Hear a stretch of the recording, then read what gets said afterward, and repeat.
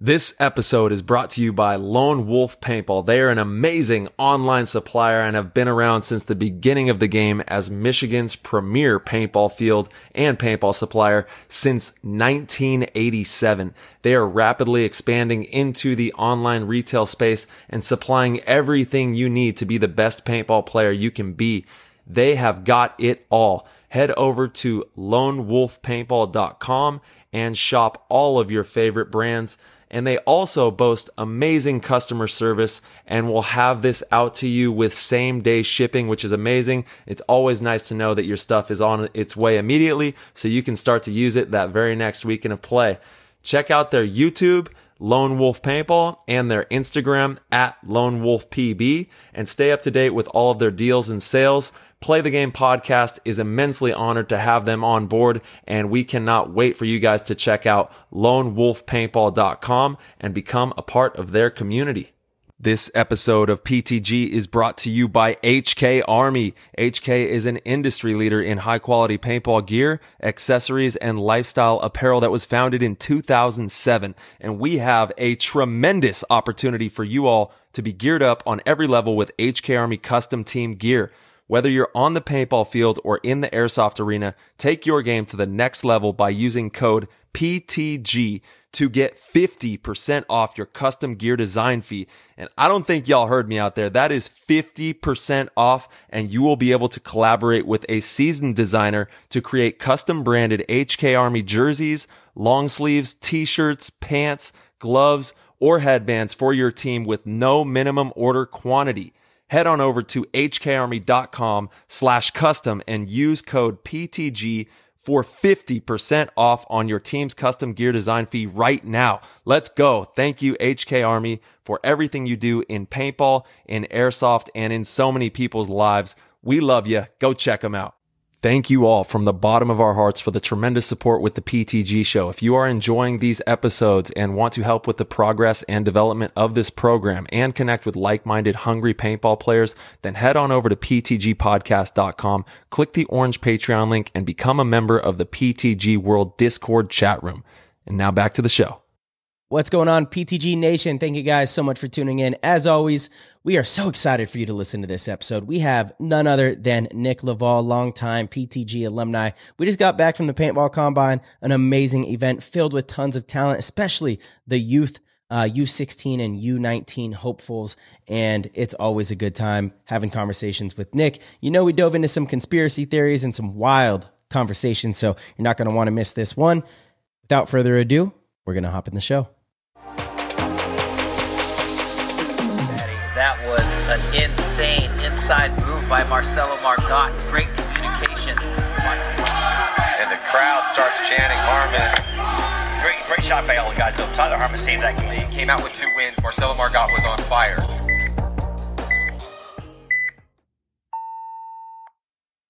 Welcome, PTG Nation, to episode number 232. We have the one and only PTG alumni, Nick Leival, on the show, and we're excited to have you on the show, dude. We just had the Combine, and we were all out there rallying for the community and watching everybody showcase their talent, so that was really cool.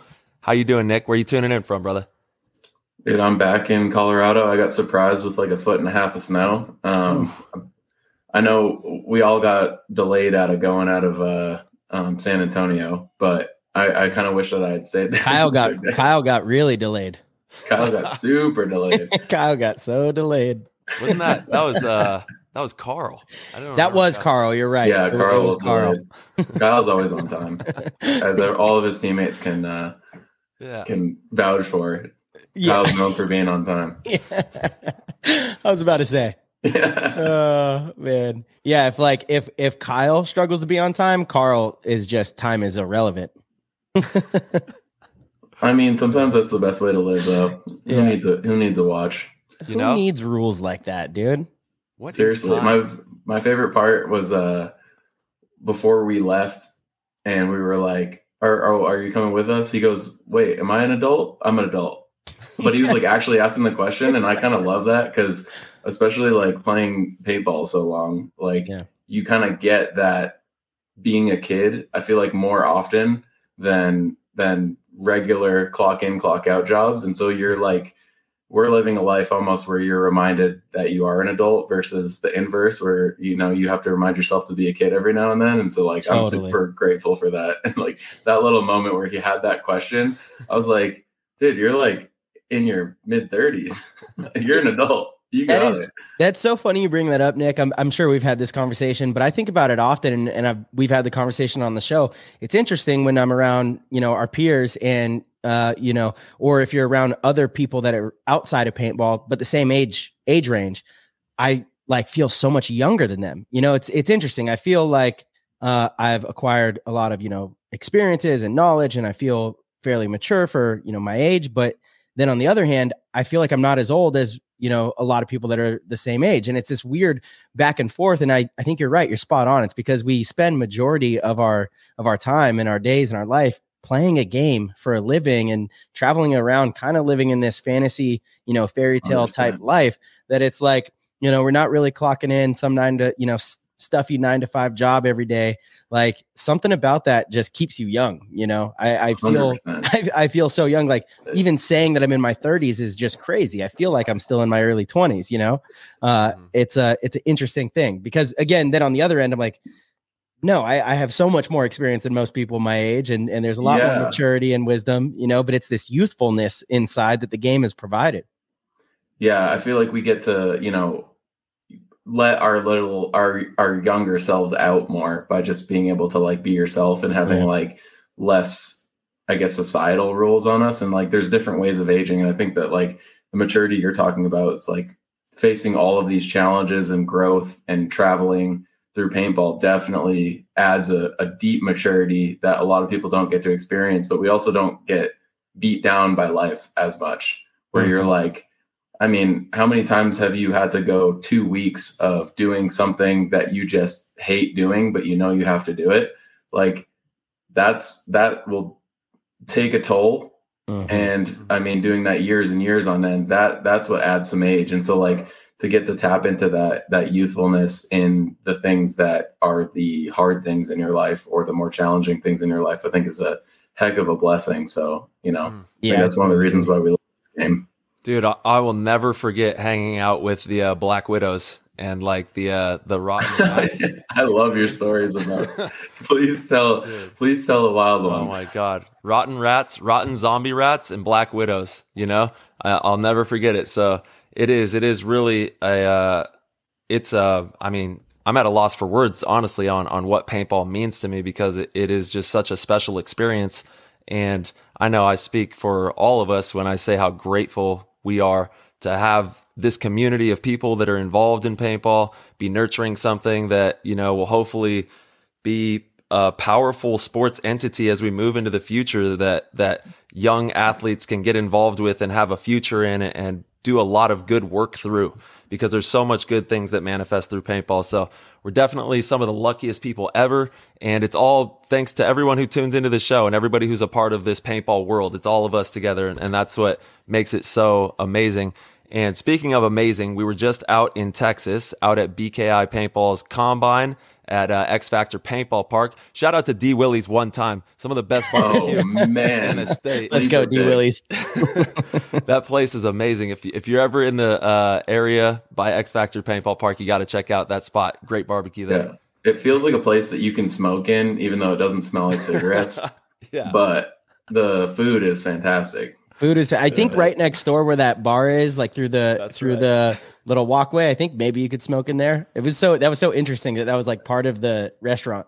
Yeah. It's like, surprise, it's still bright out, but like you're in a dark bar over here. So yeah.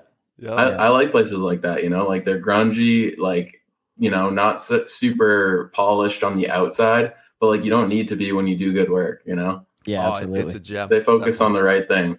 Yeah, absolutely. Get some ribs. Do yourself a favor 100%. And get some ribs. Yeah, get some ribs, baby. But yeah, dude, the Combine. Let's talk about it for a minute. The Combine was amazing. So I was there on behalf of Team USA.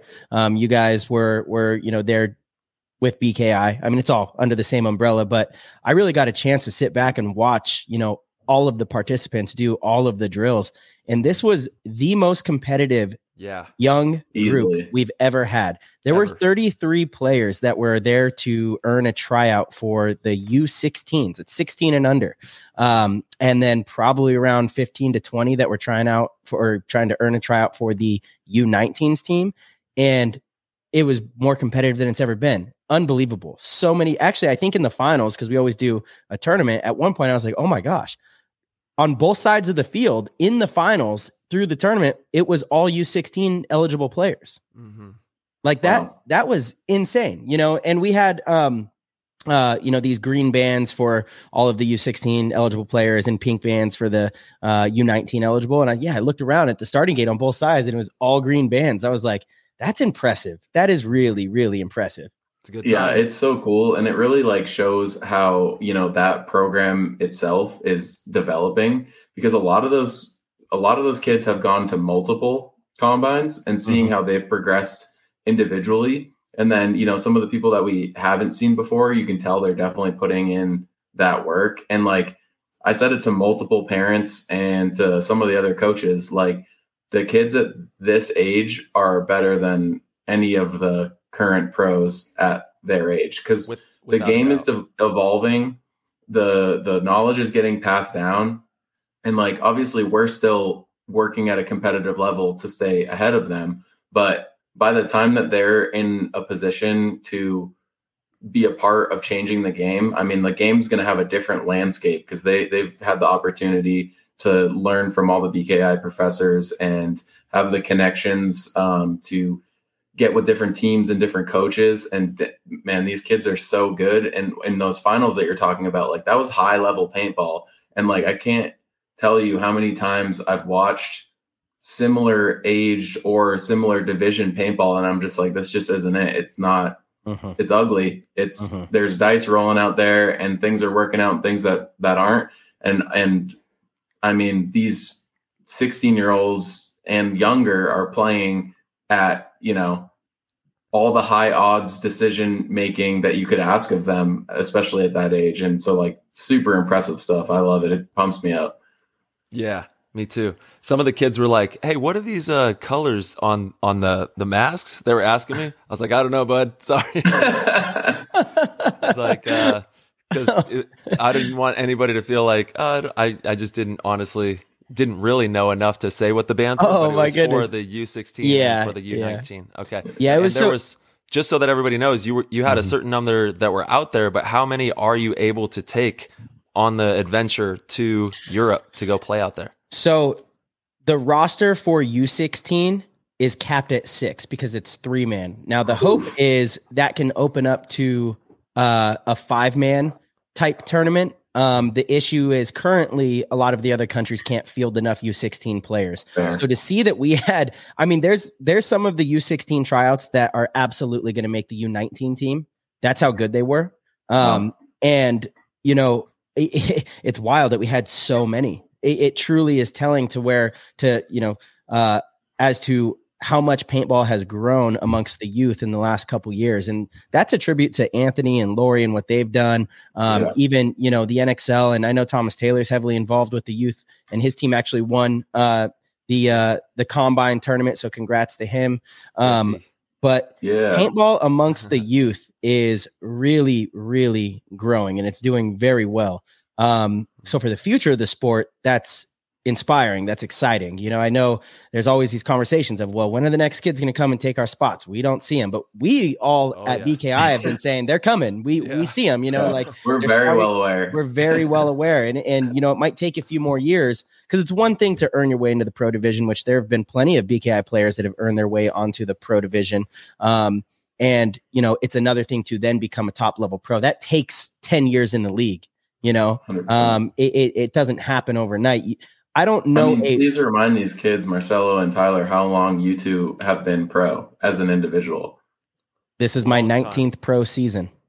Yeah. So all you 33 Margot fans out there that are like, I'm going to go out there and do that, just remember that it takes that long to get there. So but to see where these kids are starting, obviously, is ahead. And it will take some time, but it takes a lot of time if you want to get to the top of the mountain, Yeah. It does. And it's interesting. Our sport's different than other sports. In football, basketball, a rookie can come in and have like a great rookie campaign. And then by their sophomore year, they could be an MVP of the league. That's how it goes in those sports. In paintball, it's not like that. I don't know the last rookie that came in, or even second or third year player that was like in any sort of overall MVP conversations. Really the closest one I could think of, and this is just off the tip of my tongue here, Connor Kelly. How many years has he been pro? It's like his fourth or fifth season. Yeah, I believe that's right. So even that, right? It's not like 2 or 3 years, even that. And he's the only one that is like, he's up there. That kid has it. He understands the game. He's making great decisions out there. Actually, Nick, you have one on your team. Tyler. I really hate to, Tyler for sure is coming up. Yeah. And he played for DMG a little bit before as well, to get that experience. I joined Impact my second year of pro. So I played 1 year, joined Impact the second year, and then we went on a run after that. And I was a little bit lucky between that. But a lot of those kids, I remind them all the time that like I had a great third and fourth and fifth year of pro, but the very first year that I joined the team, I didn't play at all. Yeah. For the whole first year. And so like a lot of, like I had some people in the pits in the game that I was coaching, they were just, not very tournament experienced. And I try to give like each person something that they can take away. And some of the ones that weren't playing as much, I was trying to remind them constantly like, hey, this part right here is where you need to be engaged. You need to be seeing like what's happening on the clipboard. You need to be seeing like the emotions that these guys are running through. You need to be seeing like what their job entails on the field and follow me around. But like, everyone's going to be in their own category of development, and like watching and learning is going to be huge for people that haven't actually got that experience. I'm sorry, that's like a little side note, but that's a great piece of advice. It kind of segues a little bit into coaching, right? And if you're a coach trying to figure out how to manage players on your team and players being upset with playtime, what I've always tried to do, especially in like the summer camp and combines when I am coaching the teams, I know some of the coaches look at it two different ways. It's, do we get everybody reps come tournament time, or are we trying to win, right? And at the end of the day, my outlook on it is we're trying to win. That's what they're there for. They're learning how to be part of a winning organization and what that takes. Sometimes it means you have to be the best player on the field. Sometimes it means you have to be a role player. Sometimes it means you have to be the best teammate possible. Sometimes it means you have to do really good scouting for your team. Everybody will get some reps and opportunities, but as the tournament goes deeper, you got to whittle down if you're trying to actually win. And so I think there's a lot of value in teaching that, but it's important. Anytime I have players that maybe aren't getting as much playtime, I assign them a very important job, right? I say, hey, look, I need you to watch this for me. Let me know what way this player is shooting and for how long and, whatever. Then that player now is engaged. They're learning, they're engaged, they're excited to be there. They are in turn becoming better teammates as well, because they're not sitting there pouting and being, worried about playtime or being upset or, feeling sorry for them. They feel a part of the win, and they should, because that kind of stuff absolutely helps. It absolutely helps the overall outcome of the team's performance. So just doing stuff like that from a coaching perspective will really help that dynamic. You want to make sure everybody understands that it does take everybody to win. It really does. It doesn't just take the 5 that are on the field. So that's always been something. Have you guys ever had a tournament win where there was people that weren't playing, but then also weren't contributing in some way? I feel like if you take one person on that roster that doesn't want to contribute because they're upset about playtime or interpersonal react or whatever it might be, if that person wasn't scouting or giving advice to someone else, or, even just hyping up a guy, if there was someone not participating, have you ever won a tournament with that? I don't know if we have or haven't. I would say probably not. I mean, maybe we've had like 1 or 2 players pouty, but I will say this. One of the key contributors to the run that Dynasty has been on has been the fact that the starters change almost every event.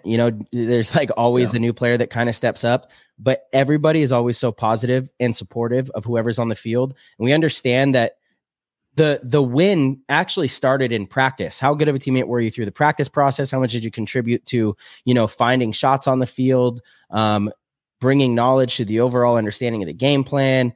And that's everybody on our team. Everybody contributes in that process. The fans might only see what happens on Go Sports or only watch on Sunday and they think, oh, that's it. But no, it's every single player on the team has contributed in some way. Even our coaching staff, obviously Skinny Kevin, but even like Vic, he stands up, does a lot of filming, and even his input can be incredibly valuable at times. He's watching every single point, and sometimes he's just very blunt. And he's like, you're terrible in this spot, and here's why. Like, you're constantly trying to over engage, and that's why you're dying. And you might be frustrated to hear this stuff, but it's valuable information.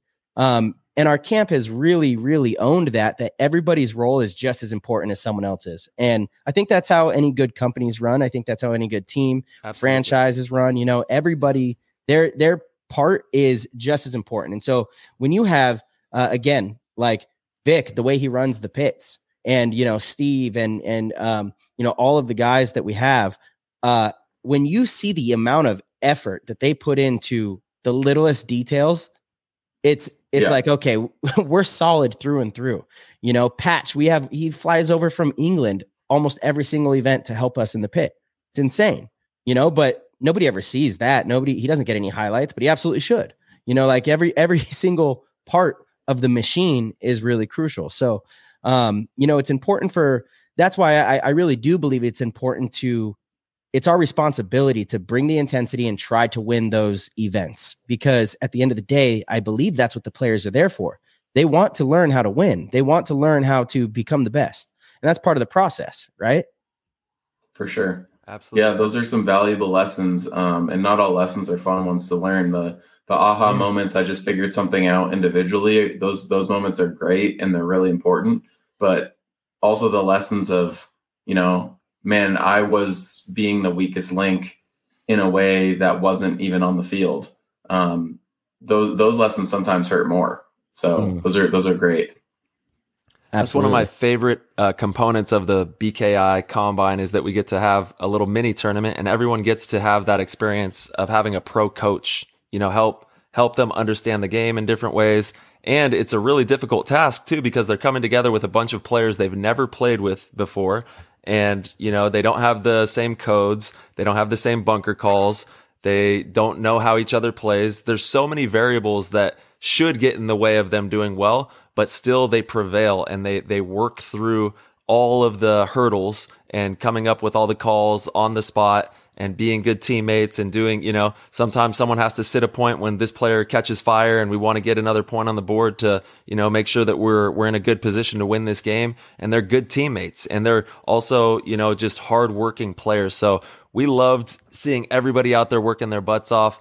There's, a bunch of the drills. I guess we can go over what the drills are that we did. Yeah, for sure. Let's go over the drills and the winners of those drills. Okay, True. Perfect. Nice. There we go. Do you have all the info on the winners? Oh, yeah. Perfect. All right, so we have the snap shooting, which is one of them. We had the snake dive drill, running and shooting, off the break shooting, and lateral slide. Was there another one? Or I think that was it. Yep, that's it. Right. Breakout, run and gun, snake drill, snap shooting, lateral slide. Yeah. And it was cool to see everybody, rallying in the lines too. There's a whole line of people getting ready to do their combine challenge and debut their skill set. And everybody in the line is like, let's go, hyping them up. Or if they put up a good score, the crowd kind of goes crazy. Yeah. So it's really good energy as well out there. And we got to say thank you to X Factor Paintball Park for such an amazing facility to have the combine at. It was a great time. The food in the surrounding area is good. The people were so nice. And there was a ton of family members out there supporting, which was really cool to see as well. So let's go over snap shooting and see who was the best overall time on snap shooting. Yeah, we had Leslie Patterson was the #1 overall gunfight champion. There we go. Woo. Yeah, he won the snap shooting thing. And that entails 5 seconds, 5 shots. You got to hit.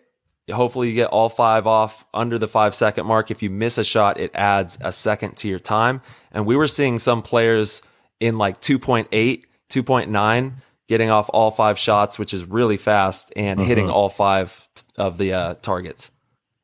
Yeah, Leslie Patterson's final time was 4:54. So 4.54 seconds. Dang. It's quick.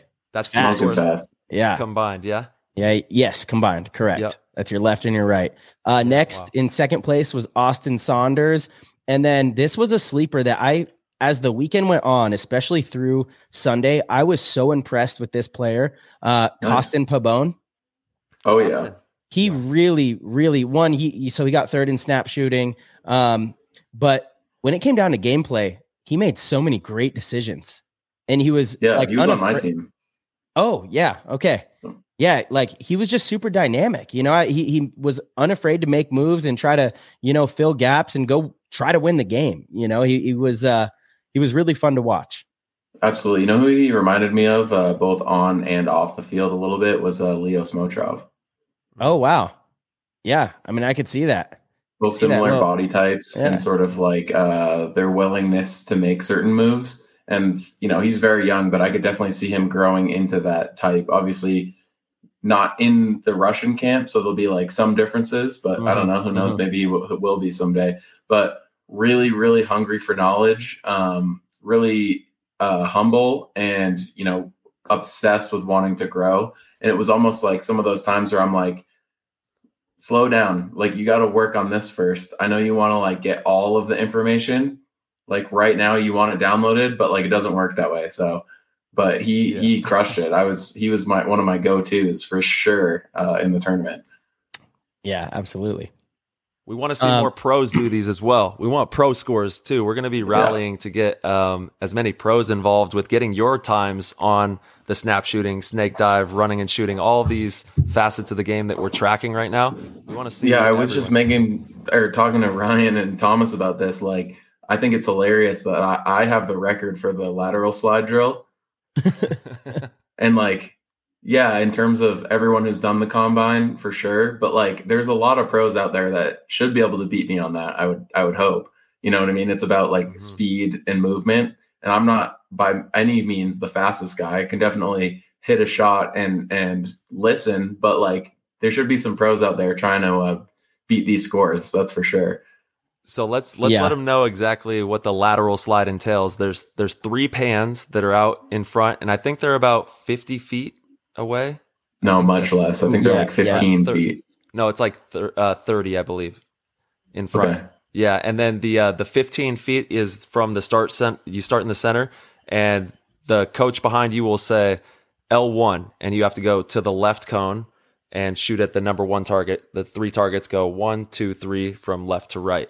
And so then you'll return back to the center cone, and then I'll say R3, and you got to go to the right cone and shoot at the 3rd target. Or I'll say R1, and then you got to go right cone and shoot at the cross shot at the number 1 target on the left. So it's a pretty fun and mentally straining drill because you get tired. You got someone calling out a code to you that you have to focus on and then not go the wrong way and put the gun in the right hand and make a good slide and then make a good shot. But if you're really efficient and you get that first shot to hit on each target, so say I say L2 and I go to the left cone and shoot at the 2nd target, you get 3 shots to take at the target. But if you can get really good at hitting that first shot, boom, straight back to the center and get your next code. All right, R2, go to the right cone, shoot at the 2nd target and start getting that first shot dialed in with a nice efficiency. I would be willing to say a lot of these records out there, if people get involved in wanting to do them, can be really pressed, and it would be cool to see.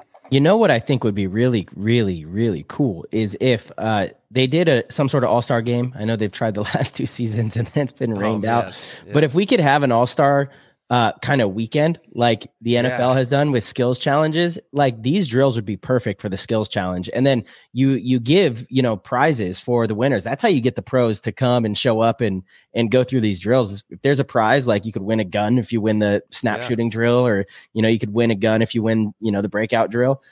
Every pro would do it. And you do it on an all-star thing. So you do all these drills on a Saturday, and then Sunday is a fun, old school X-ball style 2 25-minute halves game. Like that would be, oh my goodness, that'd be sick. How many people would tune in to watch that? Go Sports, they were doing those invitationals a few years back. Like if they just did an invitational of that, I bet they would get a lot of views. A lot of people would watch. Yeah, I forgot about those invitationals. That's right. And that wasn't that long ago. We were doing right. this. And you don't need to set up the whole tournament. You don't need all this crazy infrastructure. Go to a park, go to a paintball park that is already standing. You don't have to set anything up. Just bring the Go Sports stuff and host a really cool, weekend. And obviously the metrics aren't everything. They don't tell how a player plays. And that's why you were out there, Marcelo, keeping track of not only the metrics from the first day of watching all these different drills, but the second full day of having them banded with a particular color so that you could see them playing paintball. Because that, when you marry both of those together and you have really good fundamental skills and you can play some good ball, that's going to grow, that's going to flourish. And to be able to have a system like this that is nurturing these skill sets and giving them avenues to approach pro paintball, go to Europe, have these opportunities to talk to other pro players. It's a really cool thing that BKI is doing. So thank you, Ant and Lori, for everything you're doing. Who was the overall champ of the lateral slide out there? The lateral slide, we had Jamari Faison. Sorry if I'm pronouncing that wrong. Our overall champ was Jamari. And then second place, Evan McCarty. It was really cool to see Evan come out and have such a successful weekend there. He's been coming to the combines and summer camp for years now. He's really progressed, quite a bit. And third, who actually ended up being the event MVP, so for the tournament, was James Wilcoxon, who that kid was just stunting. I mean, the amount of moves that he made to kind of break open games. His team got second place. They lost to Thomas Taylor's team in the finals. And I still couldn't give anyone else but him the MVP. And I really don't believe in that. It's funny. I think it's happened a few times in the pro division. I think Matt Jackson got the MVP one time and he was on AC Dallas and lost to Impact in the finals. And I was like, that just doesn't make sense. But this one made so much sense. He was clearly the most dynamic and most important player on his team. And, he did it in so many different ways. He was always alive. He was always one of the last ones alive. And then he was also the one that was the most willing to make these, crazy dynamic moves and try to win games. And he's a U16 candidate. I'm like, this is crazy. And this kid is so young and just absolutely crushing it. Yeah. I've actually known him for a little bit. I'm pretty sure he's from the Texas area. I've been going out there and doing clinics. And it was cool to see when in the beginning of the entire camp that we did some stretching and getting ready for the training or for the drills. We had all 78, I believe, almost 80 players out there. And I said, who's from Texas? And I would say 20% or 30% said that they were from Texas. The other 70% were from out of state. And that just shows the heart and dedication that we're dealing with out there as well, which is super cool to see. But yeah, he's a stud, man. And then Evan is from AZ, so shout out to Arizona, doing well. Absolutely. Yeah. Absolutely. Let's move on to the snake drill. Drill. This is my favorite drill, actually. It's really fun. This is one of the more fun ones to actually do. I have done it. I did it one time, and I look at all these times, and I'm like, it's kind of embarrassing. I need to redo that one because I think I had 15 seconds or something. What makes it your favorite? What about it? It's just fun to actually do. It's it's a drill that you would set up if you're, at the field by yourself. You get to run, you get to dive, you crawl, you pop up and you shoot a target. That's fun. To me, it's just a fun drill. It's just a fun drill. I don't know why. For me, it's just a fun one. You have to dive under the rope, it's like an obstacle course. That's cool. Yeah. I don't know. This is my favorite drill for sure. But in first place, we had Patricio Salgado, and this is such a bummer. He was in the U19 eligible, and I was watching him all weekend. I'm like, man, this kid is a stud. He's so good, and I was so excited about it. And so I went up to him and I, said, hey, how old are you? He goes, 17. I go, oh man, awesome. So you'd be eligible for the Team USA U19s for 2 years. And he's like, well, I'm Mexican.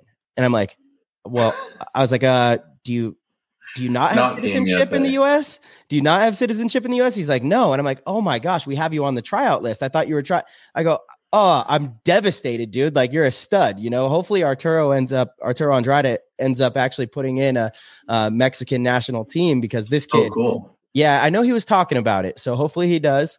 But this kid was dynamite all weekend, and here he is in the snake drill. He was number 1 overall. Number 2 is a huge surprise, but really cool. Ryan Podesta. Yeah. Shout out mid to 40s, and just getting after it, out there with his son all the time. You know, he's an old school pro, so it's not that surprising. Ryan's an excellent paintball player, but he's one of the older guys, you know, and the snake drill's like kind of one of the tougher ones. What is his pedigree? Tyler, you played with him at some point on. That's right. We both did. Oakland and Explicit. That Bay Area team that we played for. And then he also played on a few different pro teams, including the Bushwhackers and I think. Mama's Boys back in the day, possibly. I'm not sure on that one, but I know he was a part of that entire fabric in NorCal. So he's definitely been in the game for a long time, and his son, Nico, is doing really well, and he's also absolutely up and coming talent from NorCal there. So it's I was doing the running and gunning drill, and you know, like you're ripping through people and, you know, watching their steps, watching the clock, watching their shots, like hitting targets and stuff. And I just hear or I say go, and I see someone ripping out to the outside, and it's like ting ting ting ting ting ting ting ting, and then they switch sides, go back to the other side, ting ting ting. I'm like, who? And I go back to the name, and I'm like, oh, that's Ryan Podesta. And it's really cool to see, you know, like, dude, you just can't buy experience. And, you know, after seeing his son was like right after him, also really did a really good job at that as well. But I love the fact that, you know, he can sort of be like, you know, until you beat dad at the drills, you know, you got to listen to me.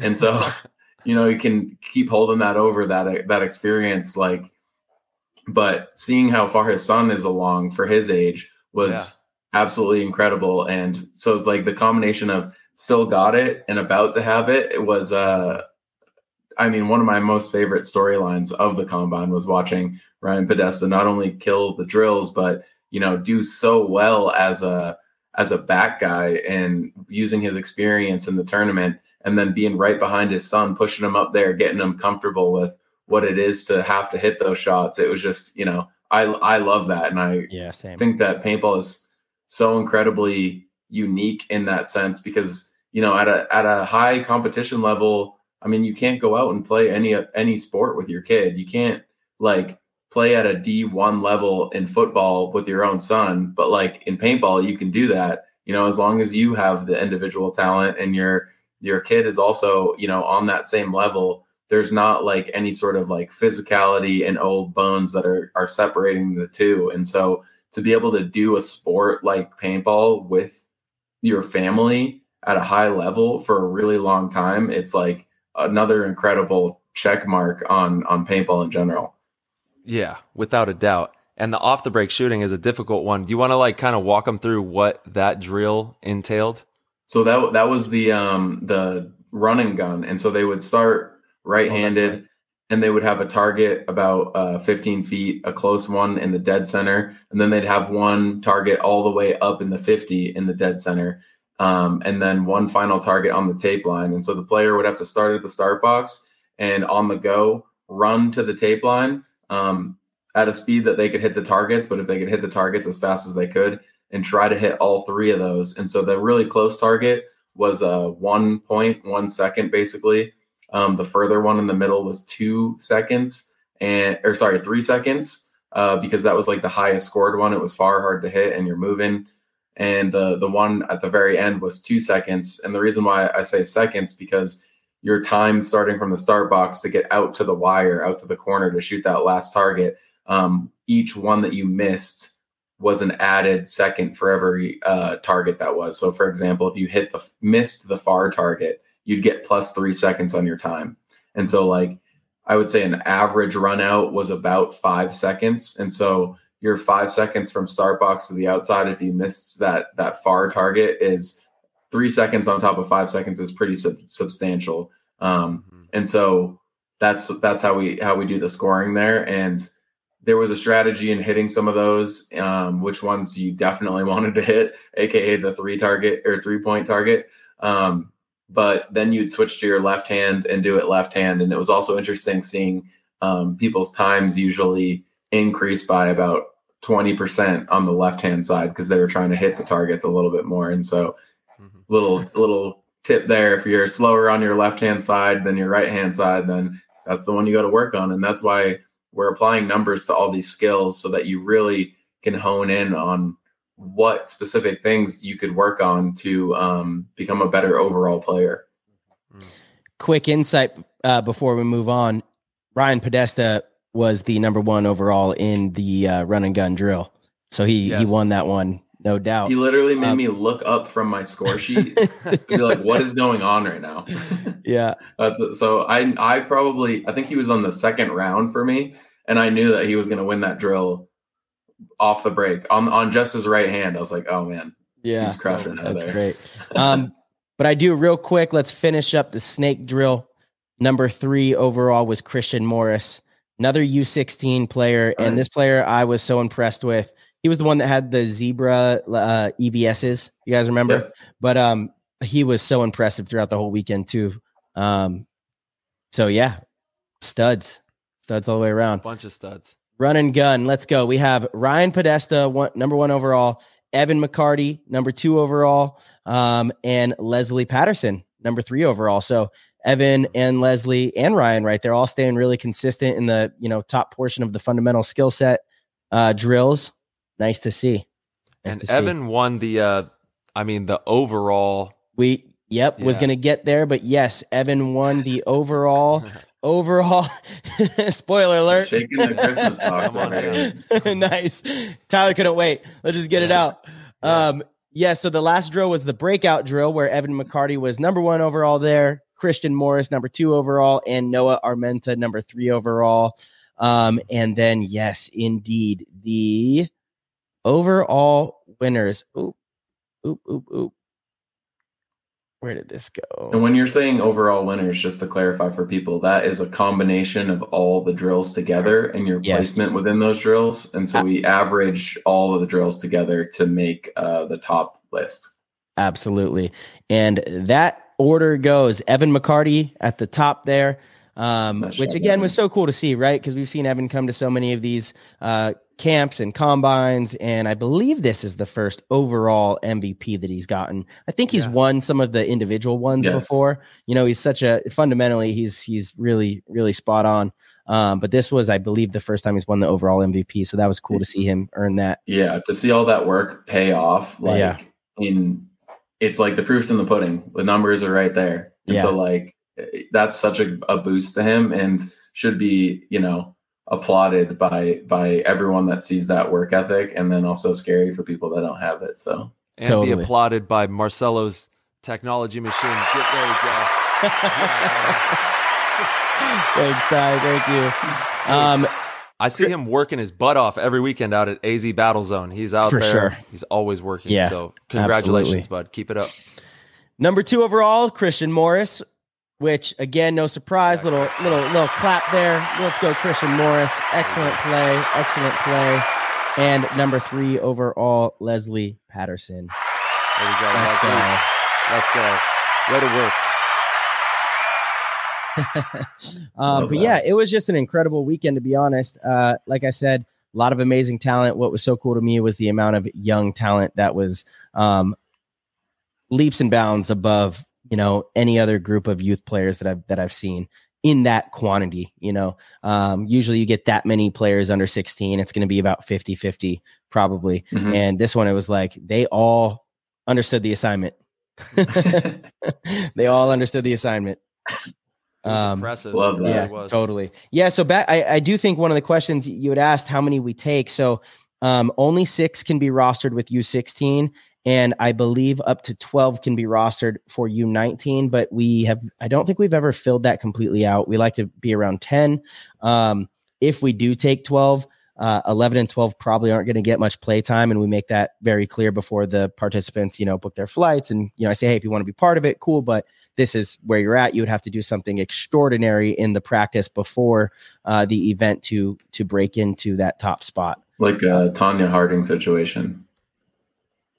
Tanya Harding. You got to explain. Where you injure where you injure your potential competition so that you get the spot. Oh, jeez. Oh, man. Okay, just like that. The hats are coming out. What is this, dude? What is this? It's already hats. Who did it? Who did it? Oh, just wait. The Discord chat has a bunch of tinfoil hats. Oh, nice. They knew you were, Let's go. They're they knew excited you were for coming. I love that. Oh, man. It's yeah. funny. Yep. So, And- no, go ahead, Ty. brother. No, I was all just you. gonna say it's amazing to see everybody working hard. Keep doing your thing out there. Also, cannot say enough good things about BKI, the database of information as well. BKIpaintball.com. If you can, go and check that out because you're going to be getting an inside look at the top players in the world, how they're breaking down situations, how they're drilling, and be able to also have all of these combine drills that you can work on and get your own times docked in like the database that they have over there. Cause I'm pretty sure they've built a whole area for this, right? Where is that at? Yep. Paintball. Okay. It's all No. in there. For the scores of everything? Paintball Combine. Paintballcombine.com. Oh, for the Yeah. scores. Gotcha. Yes. Yeah. Yeah. And I don't know that the scores from this one are fully live on the site yet, but you can see all of the previous year's scores. Mhm. Yeah. They are on the Facebook. Okay.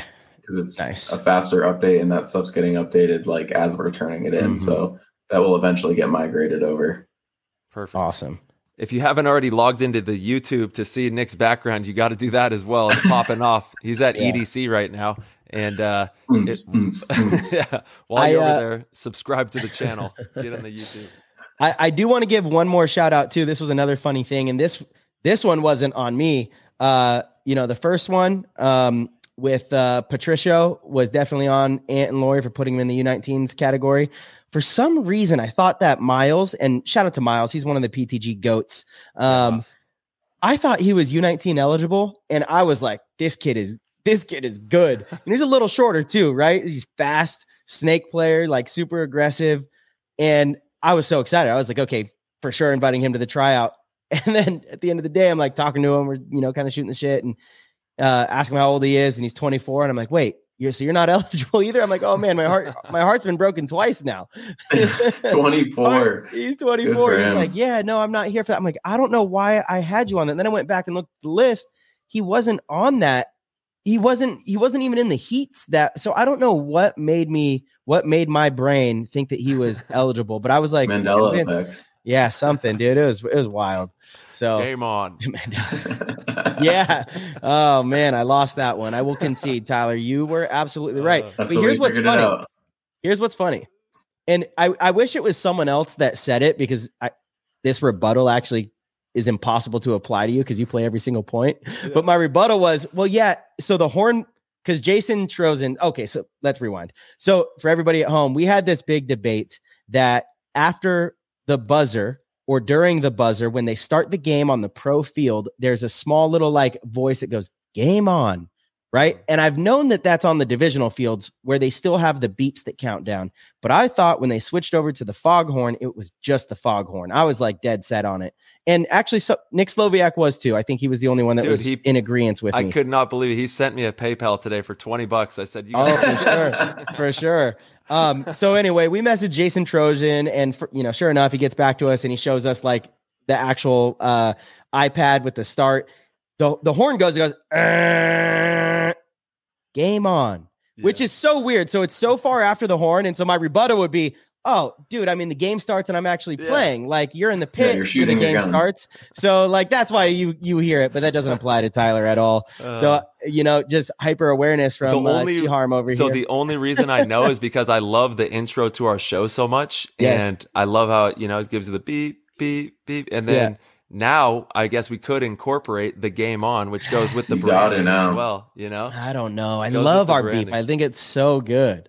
We don't even do beeps anymore. I guess that's know, for the it's still like iconic. Yeah, that's it's still like and I think we should go back to beeps, by the way. Yeah. I was so against the beeps because people were certainly leaving early. It was a thing, Still happening. I mean, it's still happening, exactly. And that beep countdown from a spectator perspective is so much more exciting, in my opinion. There's like a buildup, and it's like visually or audibly, it's like NASCAR. It's engaging. Yeah, you're like beep, beep, beep, NASCAR. beep, and then like all, everyone starts playing. I miss the Good beeps. point. Yeah, I miss the beeps. Whereas now I feel like it's like, okay, like you hit the 10 seconds and you see everyone like lined up, but there's like, it's like so anticlimactic, Well, it's like the NASCAR or the drag races, they have the light in the middle, and imagine if that thing wasn't beeping, because I know it. Yeah, they can hear it. Yeah, so I don't know. I miss the beeps. I am in favor of bringing the beeps back. Shout out to the beeps one time. Nick, shout out to the beeps. You also have some stuff that you're working on that's going to be debuting, I think, into the future. I'm not sure if there's anything that you would want to divulge to the community that you've been working on, but I know you got some projects that you're cooking up. Yeah, I mean, I just want to make some cool stuff, and like things that, after traveling and playing, that I'm like, why does no one make this? And then as I'm going into the process of trying to make it, I'm like, oh, because it's hard. They're hard things to just make. And so I'm trying to figure that stuff out right now. But yeah, I mean, I'd like to make my mark on the paintball community in a way and provide a service. And so, yeah, I'm trying to get some of that stuff done, and it's cool, working with other companies and seeing, they're providing a service of let's make stuff that people will want versus, let's make stuff people will buy. I think that like coming from it from a different perspective, I'm just like, I want to have cool stuff for me to do the stuff that I love to do. And so, yeah, eventually I'm going to have a couple things that are just convenience things for paintball players that I think that some of the larger companies are just like, why do it in that way? So I'm doing it in the weird way that represents me and the sort of the thought out, hopefully quality situation that I'd like it to be in. But yeah, it's funny because I thought we would sort of get into some of the new teams and roster moves, but we will. I was thinking about earlier how there's two really hard parts of doing anything. The first, starting it and getting it going. And then the other hard part is keeping it going. And so like preparing mentally for those two things, or succeeding and failing at those two things in other aspects. I'm trying to prepare myself to do well at both. So we'll see how that goes. And it's a lot of work. We know. Yeah. Yeah. Yeah, 100%. But I know we're both really excited to learn about this. Is there any more information you could share on, like, give any clues, or is it hush hush? On the next one. Because I actually want to get stuff like in my hands first versus, having it designed and talked about and get a bunch of things that are terrible samples and be like, I don't want this. And so the deadline for it is like a little bit further out because I just want to do a good job on it. And so that's where I'm at on that. And it's got to be authentic. Nice. It's got to be like any good art that anyone makes, which essentially when you're creating anything, it's an artistic flow that you have to get into, and there's a lot of different components that go into making a good product, and it has to be authentic for you. And I love the way that you said you're making it, of course, people are going to support because it's you, but you're making it for you. And there's certain things that, you feel need to be in the space, and you're like, they're not there. Boom, I'm going to create them. And through this, you learn so much about yourself and how difficult it is to like bring something into the physical world from a thought. It is such it's crazy. Yeah. It's crazy. And like, I design a lot of things on a daily basis. And I mean, anyone that does anything artistic, it's such a frustrating process because like, no matter what your dream and vision of it, it's never quite what you envision.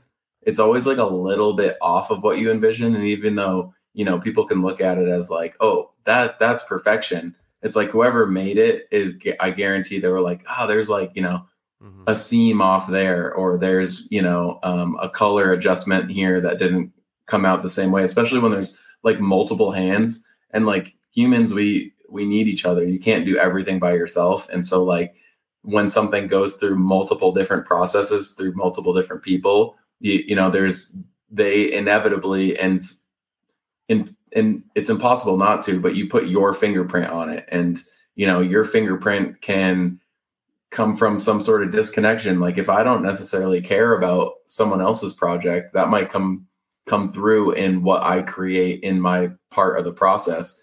And, that is something that I'm trying to avoid, but that's very hard to do. And so, as you're saying, Tyler, to take anything from your mind and bring it into the world is, I mean, in some ways a futile attempt to make something perfect. And so to accept that, nothing is perfect is part of the moving forward and starting something. Yeah. Because, how many times have you had an idea that you're like, man, I want it just like this. And then it starts not going that way. And then you're just like, all right, hands off. It's not going to be everything I dreamed of. And I'm sure many of your listeners can understand that from the perspective of just having an idea and wanting to start to do it. And then, getting really discouraged by the process. And it's like, part of that process is that you got to accept that there's certain lines along that process that aren't going to be exactly your vision. Yeah, there's like a honeymoon phase in the beginning too, where it's like, you're really excited about it. Yeah. Well, the honeymoon phase, I feel like, is because whatever that thing is in a pedestal on your mind, whether it's another person or whether it's an idea, but you create this perfect thing. And then you start to realize this is not exactly what I wanted, but that's not the material world and it's not realistic. And so you kind of have to accept that there's nothing that's going to be exactly like you imagine. There's another element to that too. You go through that whole process and then do take the leap and go through the hard work of actually getting it done exactly how you want. And maybe you get it 95% of how you want. You're excited about it. And then you release it and it's not received the way you thought it was going to be. That's the type of failure that often will discourage people from ever trying again, which is the problem.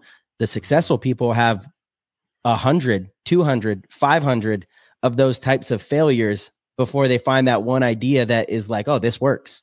We talk about it within paintball alone. There's been so many crazy side business quests that I've embarked on, and been so adamant that, hey, this is it. This is how I'm going to retire. And then 6 months in, it's like, nah, this ain't it. Right. But that ultimately led me to where I'm at now, which is, I finally kind of do see all the paths that are going to ride into the end of the tunnel. And I'm sure there'll be more along the way, but it takes a long time to get to that spot. You've got to be it's just like playing too. Like if you go and make a move and it doesn't work or you lose a gunfight, you have to have a short memory and just kind of say, okay, why did I get shot? How can I go and try to do better next time? Same thing in business. Yeah. And there's an innate personality that people can understand from someone that does and accomplishes and creates a lot of things. Generally, they don't really care what you think. And that sort of comes from two different places. Either it's a personality trait and they don't really care if you don't buy this thing. They're going to find someone that does. And then there's also people that you're saying going through that experience or creating a bunch of stuff and having to sort of put yourself out there or your heart out there for people to judge. And you've gotten judged enough that you're like, okay, well, I know who I am and that, your judgment doesn't really hurt me. And so it can come from learned or personality trait. And you may as well, if you don't have that initial personality or trait of, I'm just doing this and I don't care what you think about it. Or, you might have to, if you do care a lot of what people think and you take a lot of what they say to heart, which is a great quality in itself, you do have to sort of strengthen the wall around your heart a little bit to not get as hurt when something's not received well. Or let's say, relating it back to what you're saying with playing, that idea that you had in your mind of this great move and it turned out terribly and you catch a lot of flack from your team and your coach, that stuff's going to pass. And if you took the lesson from it, you took the lesson from it. But if it hurts you to a point where it discourages you to never do it again, it's like, are you even really committed to the process in the first place? There we go. I mean, that's deep. That resonates. And I'm sure there's somebody out there right now listening to this that has an amazing dream, a vision, and you just never give up. And I mean, if you just stay consistent and you never give up, you have an opportunity to achieve those dreams. And I think one of the biggest pieces of advice I could ever give in attaining, building something and accomplishing your dream is the teammates that you put around you. So once again, it comes all the way back full circle to paintball. It's no different. it is all about your team. It's all about the people that you choose to have in your circle. And actually, we were having lunch after the combine, and we kind of talked about this for a second at the Velvet Taco. If you've never tried the Velvet Taco, you've got to get in there. It's so Get good. in there. Oh San my Antonio. God. The chicken waffle taco is crazy. What are we talking about? It's insane. The curry chicken taco's nuts too, dude. That one is so fire. Yeah. There's a great taking risks and succeeding with it right there. Yeah. Totally. Yeah. They're like, let's take all the cuisines, all of them, put them in a taco. Genius. Absolutely genius. But we were talking about the combine and our team of players at the combine and how important that is that we have such a great team to be able to nurture this thing that is growing and helping so many people on the paintball path.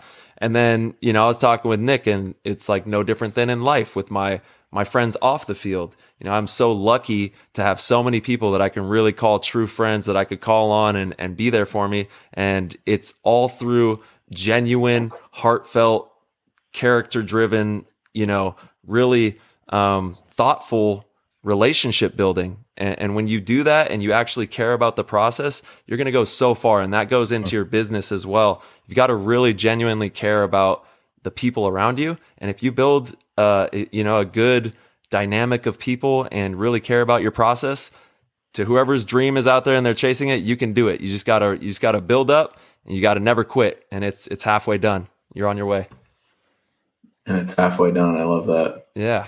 On your way, man. Right. All right. So speaking of big news, we're going to just break this right here. All right. PTG is going to be at every single WCPPL in the 2024 every single one season. Yes, we will be out there, and we will have a booth, and we're going to be doing on the ground work, documenting divisional paintball, hyping up paintball players that are in love with this game. And we will also be having some really cool stuff, exclusive, like shirts and little knickknacks and things for y'all to enjoy who are a part of the PTG family and support this show.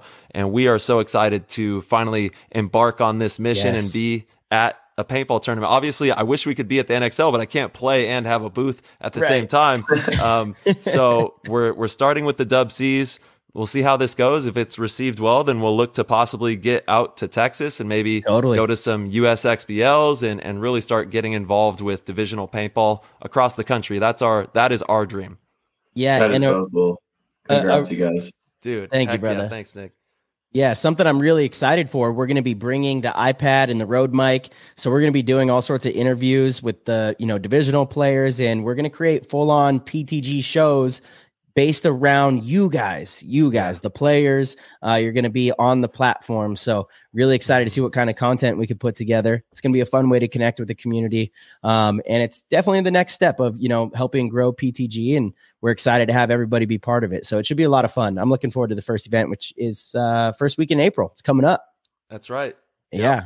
It's going to be awesome. And as Maddie always talks about, like the stories of players is, what the draws. And I can't wait to hear some of the stories, because I know I've met a lot of people through paintball, and I mean, more than half of them are characters. So like, I can't wait to hear some of the stories you get out of that. It's going to be good. Absolutely. Yeah. Absolutely. Oh, man. Yeah, like we haven't decided yet, but I think like even if you do just like little 20-minute segments with a player, right? Come to the PTG booth, do like a 20-minute segment. We'll talk about, practices leading up to it, why you're here, a little bit about your team, how the event's going. Like that right there could just be a fun little episode. It won't replace any of the episodes we're already doing. It's just going to be additional fun content, do some sort of cool, event video. We really want to expand, play the game to be a little more media than just the podcast, just the social media presence, trying to bring, a wider umbrella, I guess, to the media game. So really looking forward to it. And we can't do it without all of you guys. So please, come support and give us some interviews and some fun content. Heck yeah. We'll see y'all on That's the awesome. West Coast out there. And are you, you coach sometimes? You've coached the Dub Cs. Yeah, so I have. Yeah, I don't have any plans to do so right now, but usually that comes later. So hopefully I get to see you guys out there. That'd be great. Nick, would you like a team to coach? Boom. Sure. I have some teams. All right. Let me know. I mean, I probably won't be able to make it to all of them. And as something that Marcelo and I talked about a little bit earlier, I created a new rule for myself in terms of coaching. I really don't like the whole come to this event and coach us, and we expect better results, because I think that that's too short-sighted, and I think that it undersells what I can do for a team, or I know that I can do for a team, and it also gives me the feeling sort of like of a pay to win. And paintball doesn't hand it out like that. You have to put in the work, and so like for me, I will only do the tournament coaching stuff if I can do at least 3 things. So whether that's 2 practices, an event, or 3 events, like I've got to learn the players, work on what they need to work on to play better as a team. And so that's part of it as well. And so I think that like if there's some teams out there that want to do that, for sure, but I know that that's intimidating for a lot of teams. So that's also how I'm sort of managing my and their expectations in terms of coaching. So I had conversations with a few teams because they found out I wasn't going to be coaching the WC, and that's been my rule for a few years now, right? I totally agree. I think it does a disservice to the team, and maybe they don't really know. So they think like, oh, if we just hire a pro coach for the event, we're going to get better results. Maybe they don't understand how important the preparation is, right? But like that is the most important part. So that's been a staple. And then unfortunately, looking at it, I decided to take on the Lucky 15s over in Europe this year. I still have Wrecking Crew full time, and Tyler and I wanted, totally booked there. Right. And so also WCs, we want to really go all in with PTG and devote all of our attention to this and see where that goes. So decided to, turn down a few different situations that are excellent, but there's not many people that I would trust to replace that. You're definitely one of them. So we'll talk after the show. I'll let you know who they are and see if we get you in touch. Sounds good. That's great. Love it. Thanks, Marcelo. Yeah, of course. We'll see you out there as well then, it sounds like. All right. Yeah. Real quick before we keep going down this path, I wanted to close out the combine conversation with the summer camp conversation, because summer camp is coming up. Registration is going to open February 12th for previous members. If you've come to a combine or the summer camp, you get a head start. This event usually does sell out. So you want to get in there as soon as possible. And then public registration will be February 14th. I will be back this year, which is really exciting. I missed it so much last year. Really excited to just get back with the band and have some fun out there.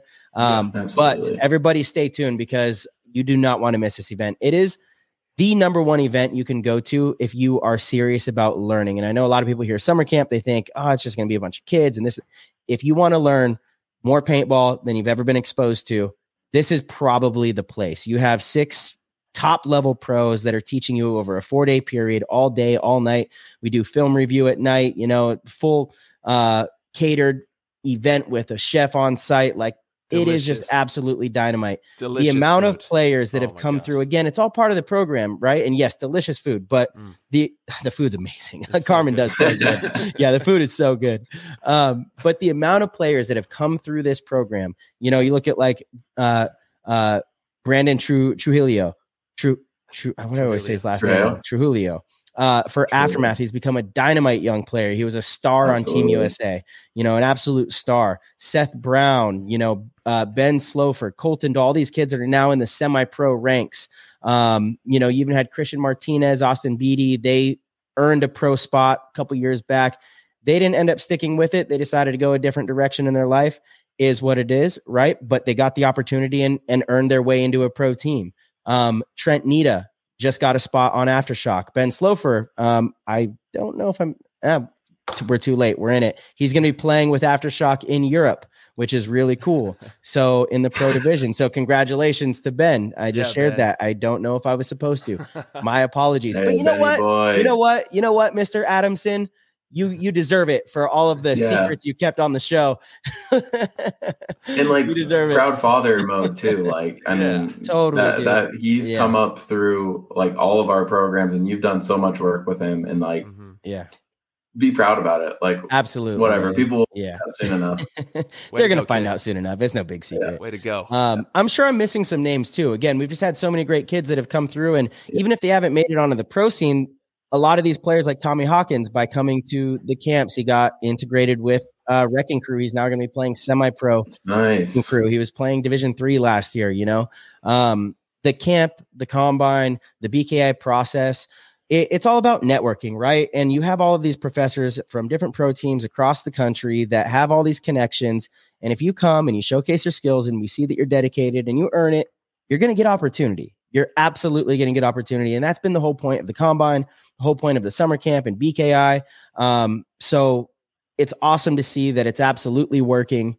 And you guys don't want to miss it. It's an amazing. I'm glad you clarified that a little bit, because it's definitely not all about networking. You definitely have to put in the work and get better. And so like that might be the bigger part of it, but then the opportunity on top of that. And generally everyone's missing a little bit of one of those things. And so, you know, if you've been working, grinding for years and somehow have gotten a bunch of pro knowledge, but then don't have the networking, then that's there for you. Totally. But then if you're the other way around or have neither, then all of these, like the summer camp is amazing to find new teammates, people that want to grind together, people that want to travel and play. Like it's huge. Absolutely. And it's all ages welcome. So everybody, if you're interested and you've been a part of BKI before, you get a one up on the rush, the crowd. Otherwise it'll be opening on the 14th, which is Wednesday of next week, to the public. Valentine's Day. Any ladies listening, get your man a trip to summer camp. That's a really good one. That's a good one. That is a good one. Hell of a gift. Yeah. That's like a multi-tiered gift too, because not only is it like a sweet gift, but it's also a very transparent way of saying like, I support what you're doing and what you really love. And like, there's not a lot of, well, I wouldn't say there's not a lot, but it's a really good way to vet your partner, as Tyler's saying, the people that you surround yourself with. If they don't, support the things that really fire you up, then, that's not a great situation to be in. And so like a gift like that, if I got it, I would definitely think more about just the monetary value. I'd be like, dang, this one really supports what I'm trying to do here. So that's cool. And maybe we could see some couples come out, right? I know there's some that's a great idea. Play, I'm just excited. Again, last year I had such FOMO, we had the WCPPL event the same weekend. So unfortunately I couldn't go. But the whole time I was watching stories and I was like, I miss it, dude. I miss it. Well, we were that I hadn't made it. I know we missed you out there, and we were watching the Dub C as well. We were watching the tournament. Yeah. Oh, that's awesome. Breaking down games, watching. We were bringing up your games at night. Oh, wow. Them. Sweet. Yeah. That's awesome. Super cool. I think our guys won that one too. So they did. Perfect. Yeah, they did. Nice. It was fun, man. Awesome. Yep. So be on the lookout for that, everybody. And then there's still been a couple of off-season moves that we've seen. Nick, I want to pick your brain about, everything that's been going on. Austin Notorious just picked up Matt Rao, who was formerly of Infamous, which is a great pickup. Matt is a really good paintball player, so that's going to help out Notorious in the season there. And AC Diesel picked up Rene Rodriguez, who was from Austin FSU. And so congrats to him on that move. Yeah, that's great. All these big moves that we've seen throughout the course of the season, what's your take on it all, Nick? Man, I love that the paintball off season has so many moves. I think that it really keeps everything exciting. And, I definitely have my opinions on some teams, but in the end, the chemistry that GMs and coaches are trying to create don't always get reflected in the results that they see. And this is one of the hardest sports to create a new team. And I think that some of the newer teams, especially Aftershock, is doing a great job in terms of creating that previous chemistry of more experienced players. And then, seeing other guys get shots, like the other game names that you brought up, getting the chance to play on a team that maybe has more experience than them and give them a shot to really get some on-field experience and play more. I just get pumped for that kind of stuff. And so I'm glad that there's so many off-season moves and that people are politicizing them and, keeping paintball in the zeitgeist of people's minds past the off-season. And so that kind of stuff is important. And but to be honest, in the end, it's I'm focusing on myself and my team in a way. Yeah, and so as much as this is entertaining from my fan perspective, from a player perspective, it doesn't change anything in a way. It's I'm still going to be playing against people that are trying to shoot me, and I'm going to try to shoot them first, right? And so like there's that duality there where I'm like, heck yeah, good for this guy, but like now you got to play me. So that's sort of the mindset. That's right. Yeah, it's so funny. We talk about it all the time, but this show we've become really good at compartmentalizing. We have to. Absolutely. It's like this show is like, got to put the fan hat on. And, it's funny. I find myself watching all this stuff and being like so excited about it. And then I'm like, wait, what am I talking about? These are our competitors. I don't want to be excited about any of this. For sure. It's an interesting thing, but bob and weave, baby. Bobby Weaverton around here. Yeah. Bobby Weaverton. Yeah. That's from the early episodes. We were like, when we first started this, we were bobbing and weaving left and right, trying to figure out how to do this thing and, get it off the ground. So we came up with Bobby Weaverton. That's our best buddy. That's our boy. You have to embody the Bobby Weaverton every now and then. Yeah. You got to bob and weave, man. Bob and weave. And we have a lot of people in the Discord. Thank you to everybody who supports the show by being a part of the Patreon and the Discord.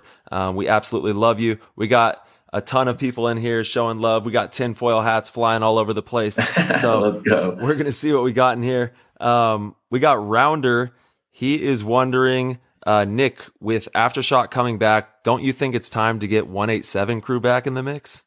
Ooh, that's a great question. I think if I had the individual funds to do something like that, maybe. I'm really happy with my situation right now. I've had a lot of success and made some, great friends. This is my 10th year on Impact. Amazing. So wow. I'm just as close to those guys. If a bunch of the 187 guys wanted to come back and run it, I would definitely have some questions in my mind, but I'd also have to see them practice and play some events first because I'm also a competitor. The name itself, that would be great. I think it's getting harder and harder to get a pro spot these days. And so that would have to come into it. But would I entertain it in my mind and in conversation? Absolutely. So it's hard to say what I would do with that. But I'm a pretty loyal person and I've gotten a lot of love and support from the team that I'm on. And so it's hard to say that I would, just up and leave, No, Impact is such a great family from top to bottom. And there's always 10 men, you guys can rally and play some 10 men out there. That's a great point. I'm already in enough group chats as it is. And I just got added to a Cap Factory chat. Oh boy. And so I look at it, I'm like 20 messages. We'll see that later. Maybe you never get caught up on that, dude. No, I'm like, someone will call me individually and we'll talk if that's the case. Yeah. The group chats are already too many. I don't need another 10-man team too. Yep. We're involved. We got the chats. Oh yeah. All right. So we do have these guest questions here and I have one that is going to call in. Are we ready? Should we bring them in? I'm nervous for these. I feel like these are going to get spicy. I'm about to lay too many cards on the table. They might. Let's see. Let's give them a call. Here we go. Patty Rice. Nick, you're not in the Discord. We got to get you the golden ticket in there. I thought Nick was in there. Yeah, of course. Yeah, you are. Yeah. I was like, yeah, he's in there. Of course you are. Yeah, baby. So you should have been looking at these guest questions already, man. Oh, I could have done my homework for sure. I didn't even think about that. Yeah. So we got. Hey, this is great. He hasn't seen. This was a busy day for me. I barely made it on time here. My dog was pissed that I was bringing her in so early because I'm like, we got to hit the show. Hey, we appreciate you, man. Thank you. And you're like we say, you're alumni. Here we go. TG royalty. I love the him. Community you guys are creating. So we love it. Patty Rice. What's up? What up, brother? Welcome to the PTG show. You are on the air. We got Nick Leival. We got T Harm. And one of the goats. How you doing? Let's go. Doing good. Long time listener, first time caller. I guess it's the official official status there. This is official. This means you've made it. You could basically ask your question and then retire. Right. I'll retire. I had a good Division 4 career, so Nice. Well, based on this question, if it's a great question, then retire. It's a great one. It's a great one. Hey, Patty. Awesome. Dude, first of all, just want to say thank you for everything that you do in the chat rooms because you're such a great community member. We absolutely love the dynamic that you bring and the energy. And we can't wait for you to ask your question to Nick. And whenever you're ready, you can fire it off. Awesome. Thank you, Tyler. Yeah, it's a fun place to be a part of. So, Nick, my question for you, hopefully to kick off the tinfoil hat discussion, is what is any latest conspiracy that you're reading up on or has like held traction with you? And then also, second, unrelated, but potentially related, are you DB Cooper or his long-lost relative? I wish, because I would probably have a fat sack of cash, but not DB Cooper's relatives.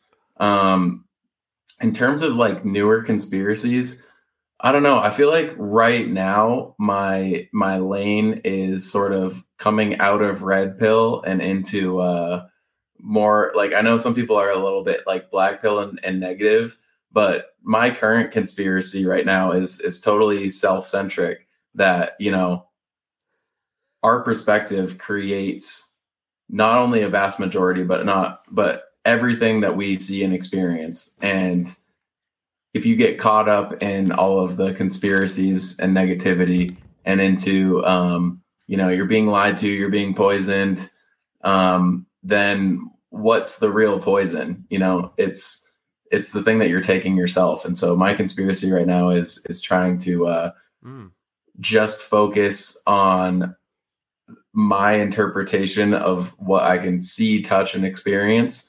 And, you know, my life is pretty great right now, and there's no reason to add negativity into that in terms of like global or even local events. And so, you know, I tend to the garden that I can touch. And if there's something that I can help with in my immediate vicinity, I'll do that. But I'm not going to go out of my way and buy into a lot of ways I feel like people are trying to steal your attention and your time and your mana.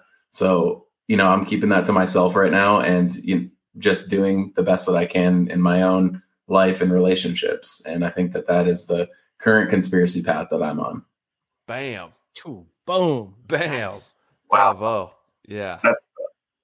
Nick, I was just going to say, that's going to live with me rent-free for a minute. Love that. That's cool. Yeah, that's outstanding, Nick. I mean, you can't say that much better, man. That's great. I love that.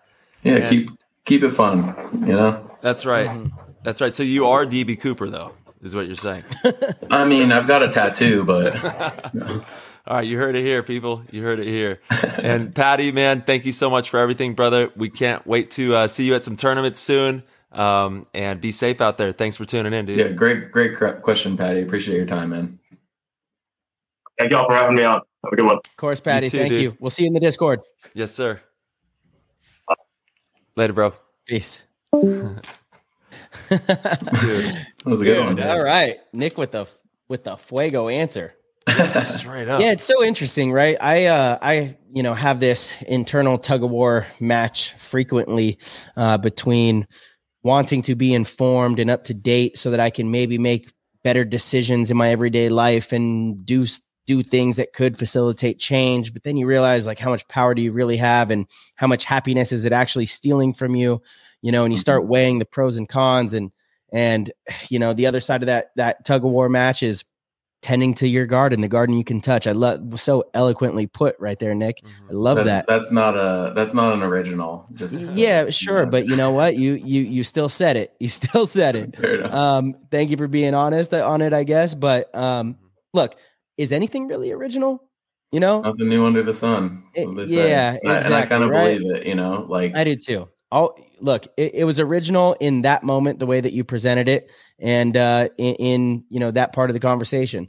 But you know, it's so true. Like, what if you spent all of that time and energy just really focusing on the things that you can directly influence? How much better would your life be? You know, what are you really missing out on? Are you worried that you'll be uneducated in a conversation if you don't know about some global politics, or, you know, some, you know, things that are happening overseas or in the next state over? I don't know.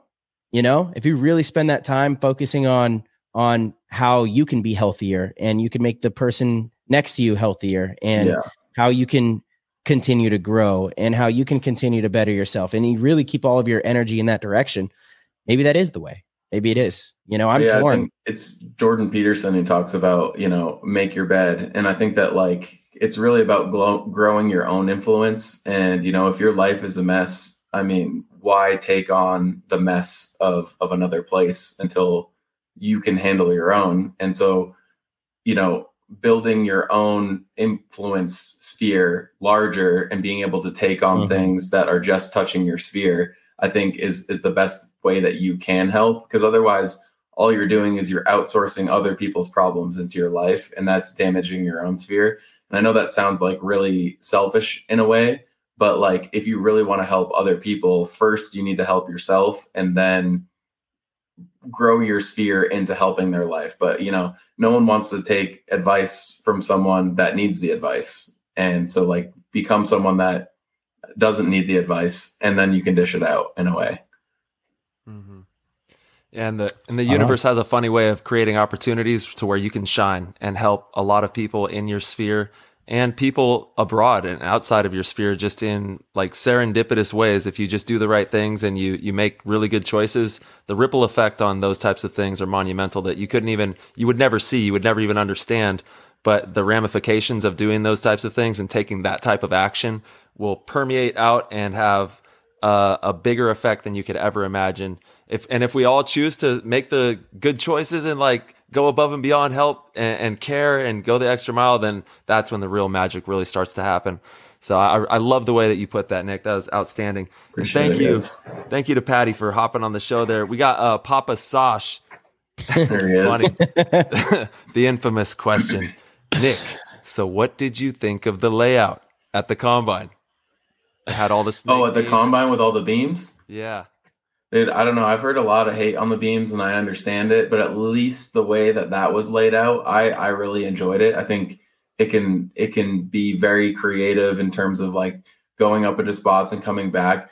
Yeah. That being said, there's plenty of ways that many beams can be used wrong and really be unnecessary, and also create situations where there's a little bit more encouraging crazy risk on the field, because if you get to this spot, you can go all the way down to someone's start box, however you make the beams.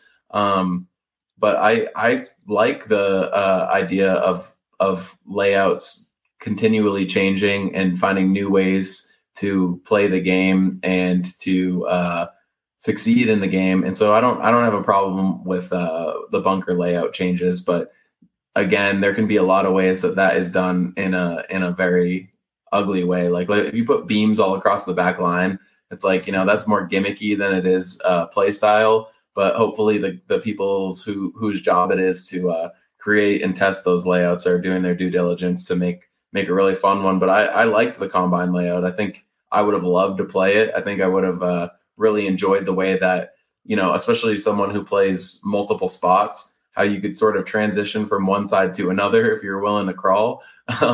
And so in my upcoming practices and in regular life, I'll probably be crawling a little more to get those elbows ready for all them beams out there. Yeah. Yeah. If you haven't been doing your crawling drills leading into the season, start now, baby. Start hitting it. Start it now. Yeah. All right. This is a good one. This is for all of us. Nick, you can answer first. Mark Paris wants to know, for everyone, when you are coaching, and we kind of touched on this, when you are coaching divisional players or teams, what do you find are some ways to make sure everyone is accountable for their responsibilities?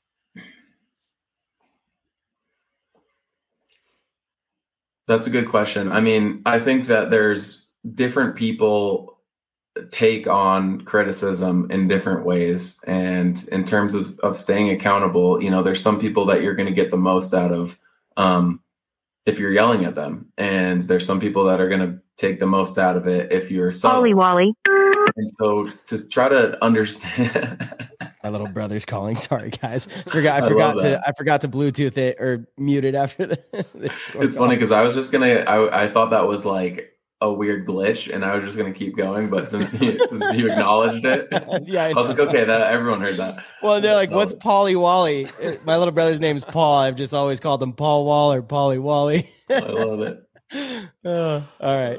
But in terms of being accountable, some people shirk off accountability and they don't want it. And those are the people you really got to attack with it. And then there's certain people that hold themselves very accountable. And I think being able to recognize and learn individuals and what is a fair amount of accountability across the board, so that people do learn their lessons and grow from it is sort of the interesting thing with coaching and identifying those people, because at least in my mind in coaching, there's not a set way to do it per person, per team across the board, but like identifying individuals. And then the majority, like for example, if the majority of the team is going to do better taking an ear beating, or the majority of the team's going to do better having more homework, identifying that. And I think that like accountability is perceived in different ways. And so,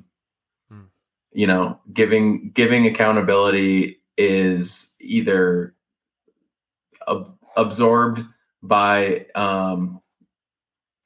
giving or absorbed by smashing. And so like, I'm not really one that loves to smash accountability. But that's why I think that like I recommend certain coaches for certain teams, but accountability is a tough one. It's a tough one.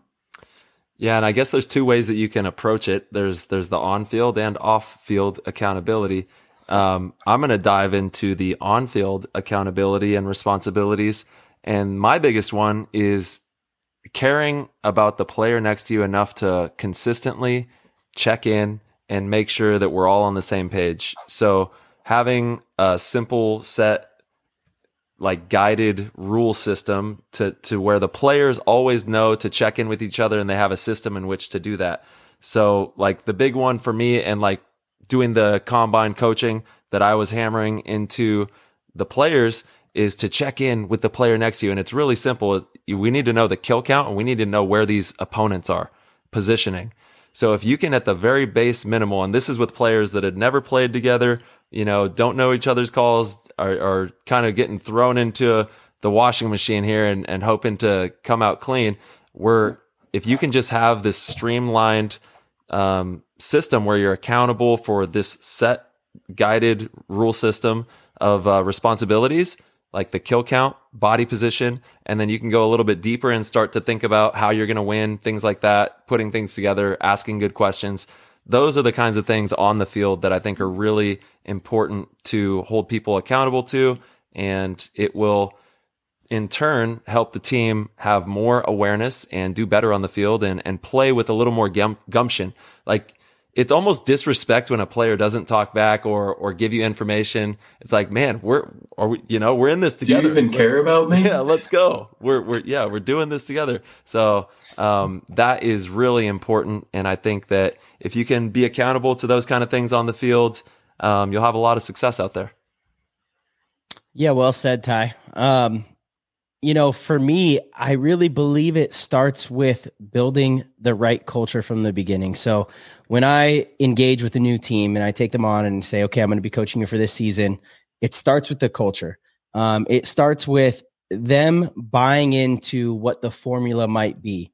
And that formula has been proven. So maybe it's not as easy for everybody to implement that. If you're a Division III coach that hasn't won, it might be hard for you to say, here's what we're going to do, and here's the proof to back it up. But if you listen to this podcast, you probably have the formula. We've shared the formula many times, right? But to me, it starts with having that conversation, saying, look, this is the formula, and this is what we need from everybody. And you lay the foundation of what the accountability is going to look like for the season, right? Because when you do that in a meeting before the season starts, then it's really easy when it's that first practice or 20th practice, when somebody's not following through with what you guys all already agreed on. It's easy to bring up and say, hey, look, we agreed on this and you're not doing it, rather than not having that conversation. And then when somebody's, not holding up their end with their responsibilities, you start pointing fingers and then people get defensive. But if everyone's already agreed on this and everybody's already bought into the formula and the culture of the team, then it's a lot easier to hold people accountable. I find that those meetings, and you could have a meeting before every event, a few weeks out, and say, okay, this is our agreement going into this event. This is what everybody's responsible for over the next 4 weeks. If you don't agree with it, speak up now. If you're on board, I believe this is the formula. I believe this is what's going to give us the best chance of winning. If you're on board, let's all agree and let's hold ourselves accountable. Then it makes it really difficult for people to argue and feel like they're being blamed for things when they don't follow through on their end, right? But I find that communication beforehand is imperative to the culture and to having everybody on the same page, and it makes accountability much easier. Yeah. No, you're absolutely right, March. Yeah, you gotta lay it all out on the table from the get-go. Yeah, totally. Yeah. 100%. Love that. Good question, Mark Paris. He always has great questions. He's one of the goats that is really active in here, and he asks really, really great questions. I love it. Absolutely love it. Let's go, Mark. He's got another one too. Yes, I'll ask that one. Yeah. Let's see. We got Mole King, Tank Dangle in the house. Yeah.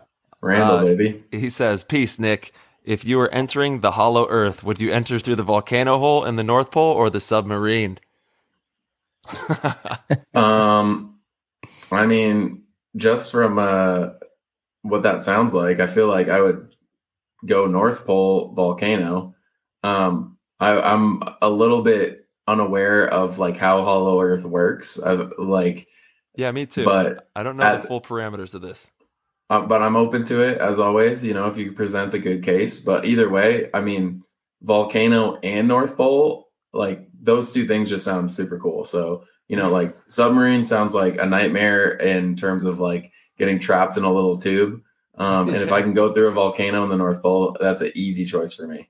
That's a double whammy. It sounds like there might be some in volcanoes and in the North Pole. So from what it sounds like, Mr. Mole King, there's a lot of activity. We got to know more. You got to drop some some of these facts in the Discord so we can see what you're talking about here. Dude, the hollow earth. So wait, there's like more. There's earths in the earth. What's going on here? Do you guys know about this? So I mean, this part I'm unsure of because like I've heard of hollow earth before, and I've never really understood how it works. But I saw a diagram a couple of months ago that I was like, okay, that like I get how that works now. But this part, I'm pretty sure like the idea of hollow earth was like mathematically contrived by a really famous NASA and like worker and astronomer. And I think it was like Edward Hubble, like someone really big like that has something crazy named after them, like a spacecraft. Either way, that part is questioned. I'd have to look that up again. But the diagram that I saw was basically like a round ball that instead of what we would imagine as like the Earth, imagine the round ball being the ocean. And the ball around that is actually the crust that we live on. And so if you were to look up at the sky, you're actually looking at the round ball in the middle. So like the sky is basically the center ball, and then the crust and earth that we live on in the ocean is the outer ball. And we're actually looking towards the center when we look at the sky. Wow. Okay. Whoa. Yeah, my mind hurts. Okay. My mind hurts. Wikipedia has this, the hollow earth is a concept proposing that the planet Earth is entirely hollow or contains a substantial interior space, notably suggested by Edmund Halley in the 17th century. Halley's comment. That's what it was. Not Hubble. Halley, the other H. The notion was disproven, first tentative by Pierre Bouguer in 1740. So this has been around for a long time. They've been talking about this. When was it, or like how was it disproven? The definitive, let's see. It doesn't really see. This is where we need young Stevie in here, like how Joe has that'd be Jamie, great. Just drop. Because I'm pretty sure like the deepest hole ever dug by humans is like 7.1 miles. It's like really just a drop in the bucket when it comes to like what we would think is the Earth's crust. And so to like know everything that's on the inside and to disprove that it's hollow is interesting. Yeah, and it looks like you enter through the North or South Pole from what the diagram is showing. This is crazy. This is really crazy. If you know more, drop some comments in the YouTube if you want to have some fun diving in. I'm not super well versed in Hollow Earth, but I mean, Me neither. Love it. If I could go into one, it would definitely be North Pole volcano. That sounds super cool.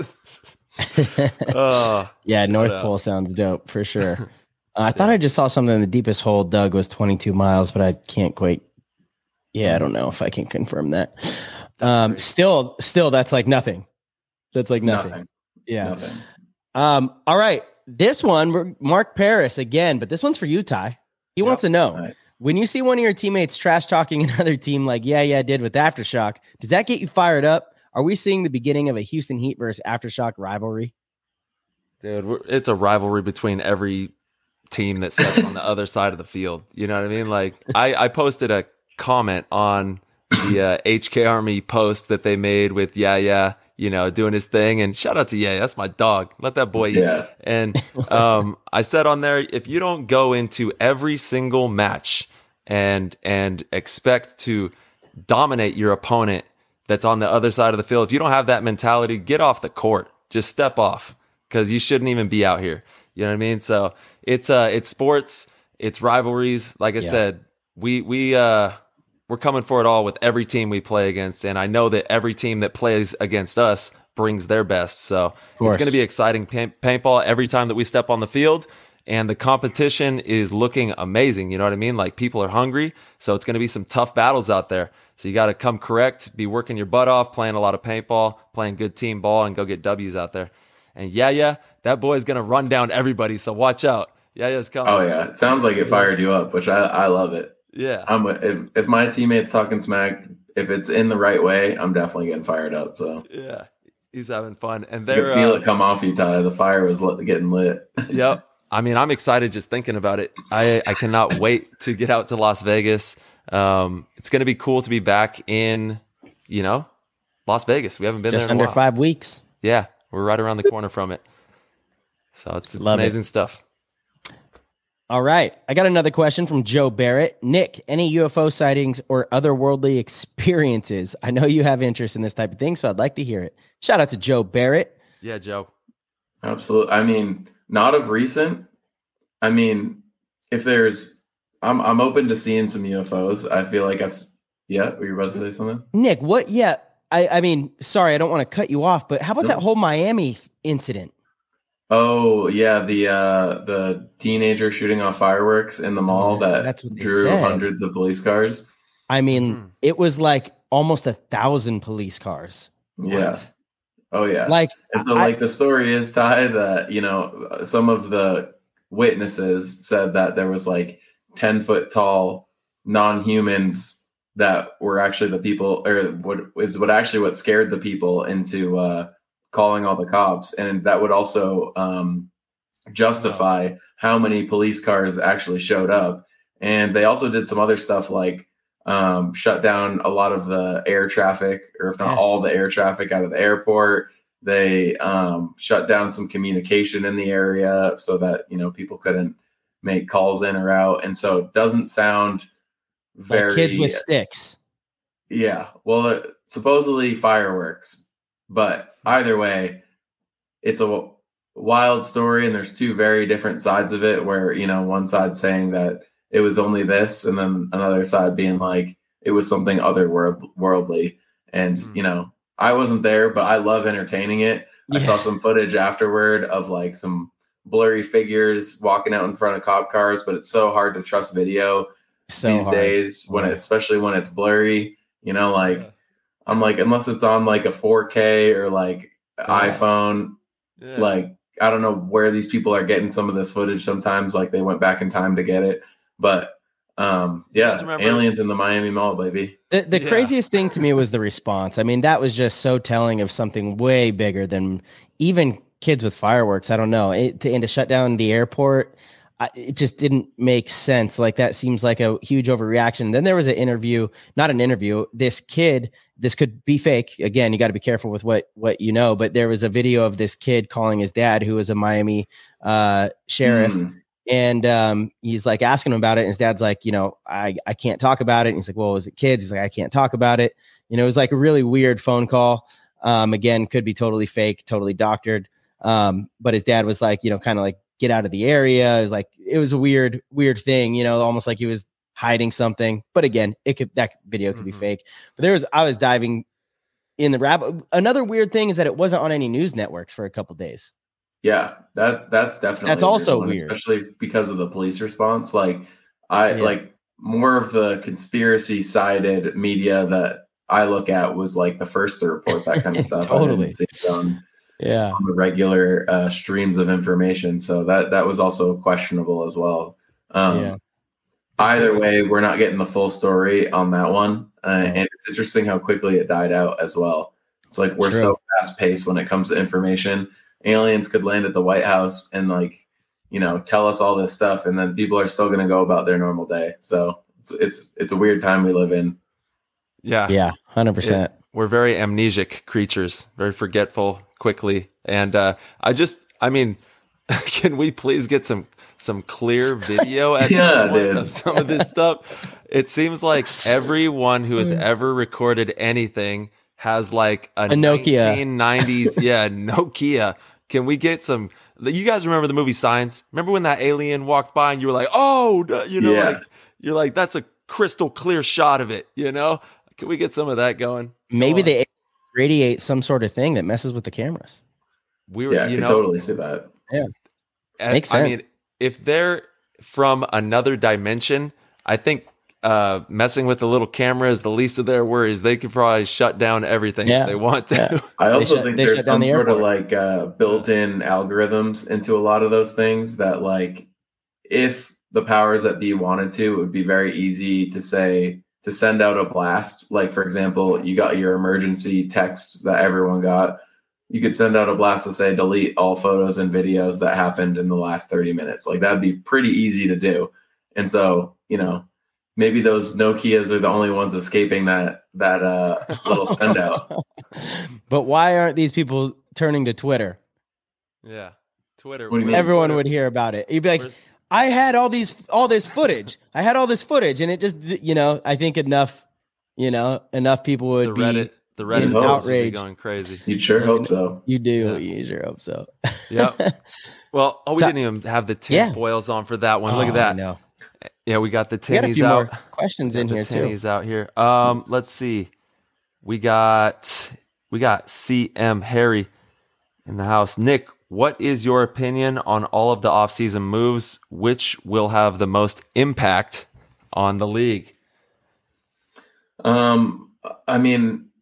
I hope that the most impact comes from the Aftershock guys, because they're really, promising a lot and putting together a lot. And they're also putting a lot into content and creating storyline. And so I always root for teams that are, gung-ho about starting something. And as we talked about earlier, there's two hard things. There's starting something and there's keeping it going. And that's a great story to have come out of paintball in terms of off-season moves. And so I always root for with my fan hat on, I always root for teams like that a little bit, in the same way that the year before I was rooting for Diesel a little bit, because, those are some of the guys that I played with for a long time. And, it only justifies building these big teams, and that, paintball can do well, or an individual team can do well if you just create the right organization.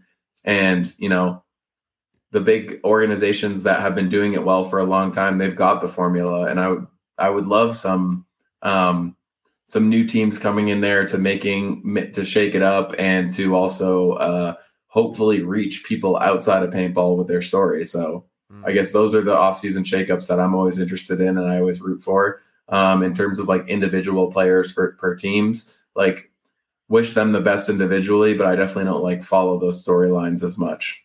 Mm-hmm. Yeah, and you guys picked up Mikey Urena, which is a huge pickup. So absolutely, that definitely bolsters that snake side a little bit there for you. And Mikey's been hungry, man. He always has been his whole journey. So it's going to be exciting to watch him play for your guys' squad. I appreciate it. Yeah, I'm stoked for him. I've respected his play for quite a while. I've never really got a chance to even interact with him that much. But, I sent him out a text dude, I'm pumped that you're on the team, because he's a dog, and it's always good to have dogs on your side. And he's one of those guys that, when times get tough, he gets tougher. And that's a hard thing to teach and even find. So definitely pumped to have Urena out there. Yep. Urina Schmarina. Nah, that's my boy. He knows it. Yeah. All right. My last question is from Tyler Stansel, one of the OG GOATs. Nick, you're considered a very intelligent player and you have a shit ton of experience, but even you discover new concepts or deeper understanding of the game over time. Can you share some high-level theory on paintball with us that the majority of players just don't comprehend yet? Ooh, that's a great question, Tyler. Dynamite. Yeah, I mean, things are always evolving, and like I definitely, learn. Like we all build these constructs of how we understand things in our minds, and we're always tweaking those to be better. And so, I think answering your question, I'm going to focus on things that I'm trying to tweak to be better. And I really think that there is much more off-field influence for individuals and players that a lot of players and coaches like to ignore. And I think that like for individuals, that we especially in BKI see a lot of people that, want to pour all of their energy and effort into drills and skills. And we see a lot of teams that want to pour all of their effort into scouting and into, showing up for the tournament. And I really think that there's a important balance that comes into showing up in the moments that you need to show up. And, there's things that you build like performance anxiety. Like if you are constantly thinking about, those big moments in a way that is going to be detrimental when you get there because you can't sort of release the reins of just going with the flow in those times. Or as a team, you really are worried about getting everyone on the same page when there might be, some people that need to be on their own page to show up for the team. Trying to figure out what those off-field necessities need to be, not only for an individual and for a team, I think are equally as important as all of the numbers that you can put up in the combine. And I think that's true around just about every sport. You see, plenty of athletes that, like, let's say Dennis Rodman's a great example.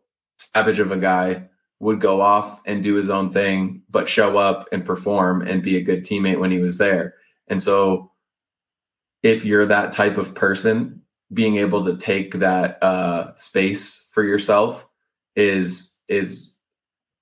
can be a selfish looking move, but might help the team in the long run. And being a coach or a GM that's wise enough, or a captain that allows for that to happen, but then also reeling people in when that's not going to give them the best performance. I think nurturing the off-field stuff that translates into on-field stuff is, I think, one of the things that I'm trying to figure out in a way that is applicable in a system over time per individual. Because like, I feel like right now, if I were to run any scenario of a game and a layout, I could tell you what the best moves are.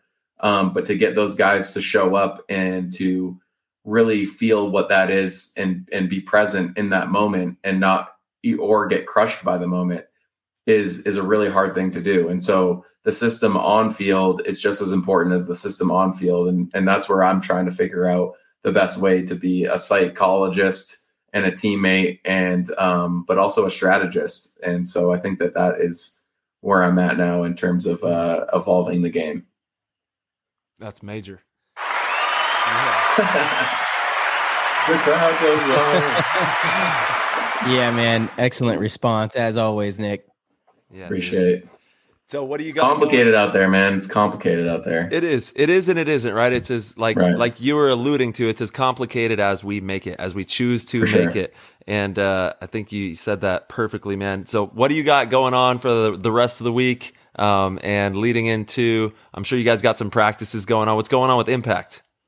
Yeah, we got 2 practices before the event. And so I'm pumped about that, seeing some of the new teammates, getting some gel going. In terms of personal, I'm doing a ton of design stuff with Project, and then also starting a couple new projects. and also trying to make sure my girlfriend and my dog are happy and my teammates are happy. So, it's busy out there. And I started CrossFit at the end of last year. And so I'm waking up at friggin' 6:15, slamming down some pre-workout and doing that, and then coming back and working. So we busy out here, but hopefully, it's about creating a better me that sphere then can help other people. And I think that you guys create an amazing platform to allow people to do that. And so hopefully, I can push a little bit of that motivation onto other people, but also let them know that it's hard and it sucks at the same time. So you guys crush in terms of making sure that, people get their weekly motivation from somebody. And so I applaud you as well. If I had a button, I'd hit it. Oh man. Thank you, brother. I'll hit it for you. That's real. Well, it's cyclical. We're just as like inspired to be connecting with everybody, and we get inspired by your stories as well. And Nick, you're always welcome here. Like we said, you're PTG royalty. So thank you so much for hopping on the show. And as soon as we got some fire new like shirts and just hats and stuff that we're cooking up, to keep the podcast community dripped out in some PTG, showing love. Yep. Young showing Stevie love. crushing it, dude. I love his stuff. So absolutely. Yes. Wait till you guys see what just got cooked up. I mean, it's crazy. Dope. It's definitely the coolest like merch or anything we've done so far. So I'm really excited for it. Nice. Yeah. Yep. I look forward to it. Yeah. And we got to get you cooking some stuff too, brother. Like, this is your wheelhouse. Yep.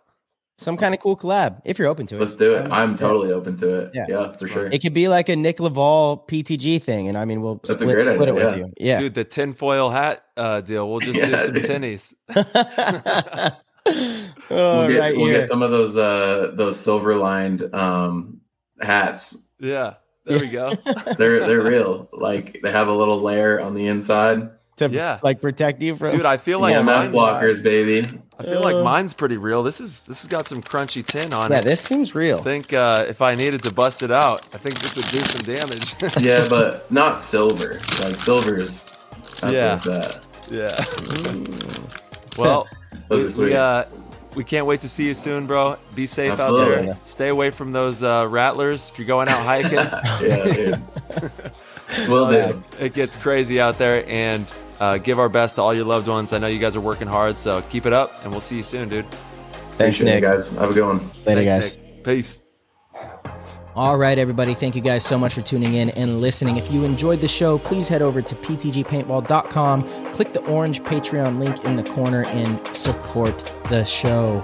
We greatly appreciate it. We have tiers as low as $1.99 a month. That is nothing, guys, and it'll give you access to the Discord, where you get access to the players chat and get to mingle with the entire PTG community. We have tons of different pros in there. Tyler and myself are very active, and it's an amazing way to support the show. We also have amazing other tiers. If you want to be one of the best, want to be a GOAT, sign up for the GOAT tier. It's the greatest way to support us, and each month we do a private live stream show, one-on-one kind of thing, to where it's just the GOATs, and Tyler, myself, will bring in some special guests every now and then, but you get to ask us questions in real time, live, on the air, and you get lots of inside juicy news that we don't share on the show.